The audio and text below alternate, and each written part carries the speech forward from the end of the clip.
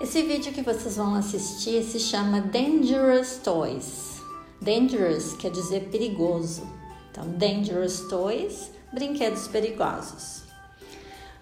O Steve está jogando bem feliz o seu computer games. De repente, começa uma chuva de toys e o Steve não entende nada. Não sabe o que está acontecendo. Toys voando por toda parte.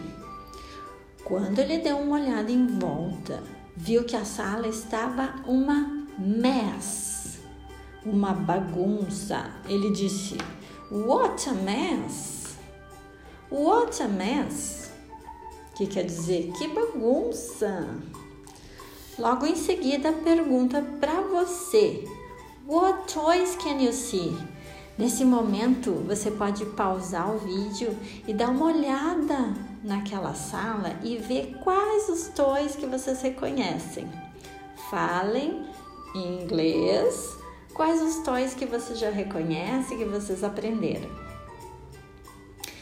Mas os toys continuam voando pela sala, até que ele resolve ver de onde estava vindo esses toys voadores.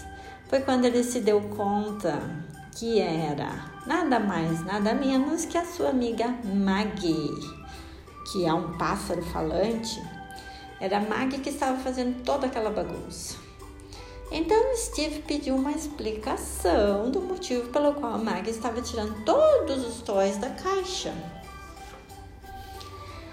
Nesse momento, novamente, o Steve vai perguntar a sua ajuda, vai pedir a sua ajuda para falar para Maggie quais são os brinquedos que estão no chão. Ele diz assim: "What's this?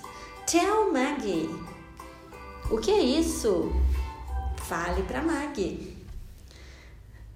Mais uma vez, você pode pausar e ver qual o toy que ele está apontando. Em seguida, a Maggie explicou que ela estava fazendo aquela mess, aquela bagunça, porque estava procurando o seu pencil case. Alguém sabe me dizer o que quer dizer pencil case? Pencil case é estojo, isso aí. Mas o Steve não ficou muito contente. Independente dela estar procurando alguma coisa, ela não precisava fazer toda aquela bagunça, né, gente? Eu espero que o quarto de vocês não seja essa mess também que estava apresentando no vídeo. Ok, kids? Espero que vocês tenham gostado do vídeo.